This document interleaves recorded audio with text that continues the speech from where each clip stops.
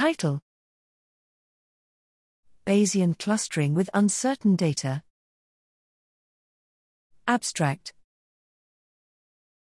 Clustering is widely used in bioinformatics and many other fields, with applications from exploratory analysis to prediction.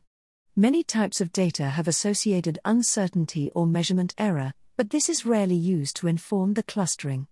We present Dirichlet process mixtures with uncertainty, DBUNC, an extension of a Bayesian non-parametric clustering algorithm which makes use of the uncertainty associated with data points. We show that DBUNC outperforms existing methods on simulated data. We cluster immune-mediated diseases, IMD, using Gauss summary statistics, which have uncertainty linked with the sample size of the study. DBUNC separates autoimmune from autoinflammatory diseases and isolates other subgroups such as adult-onset arthritis. We additionally consider how DBUNC can be used to cluster gene expression datasets that have been summarized using gene signatures. We first introduce a novel procedure for generating a summary of a gene signature on a dataset different to the one where it was discovered.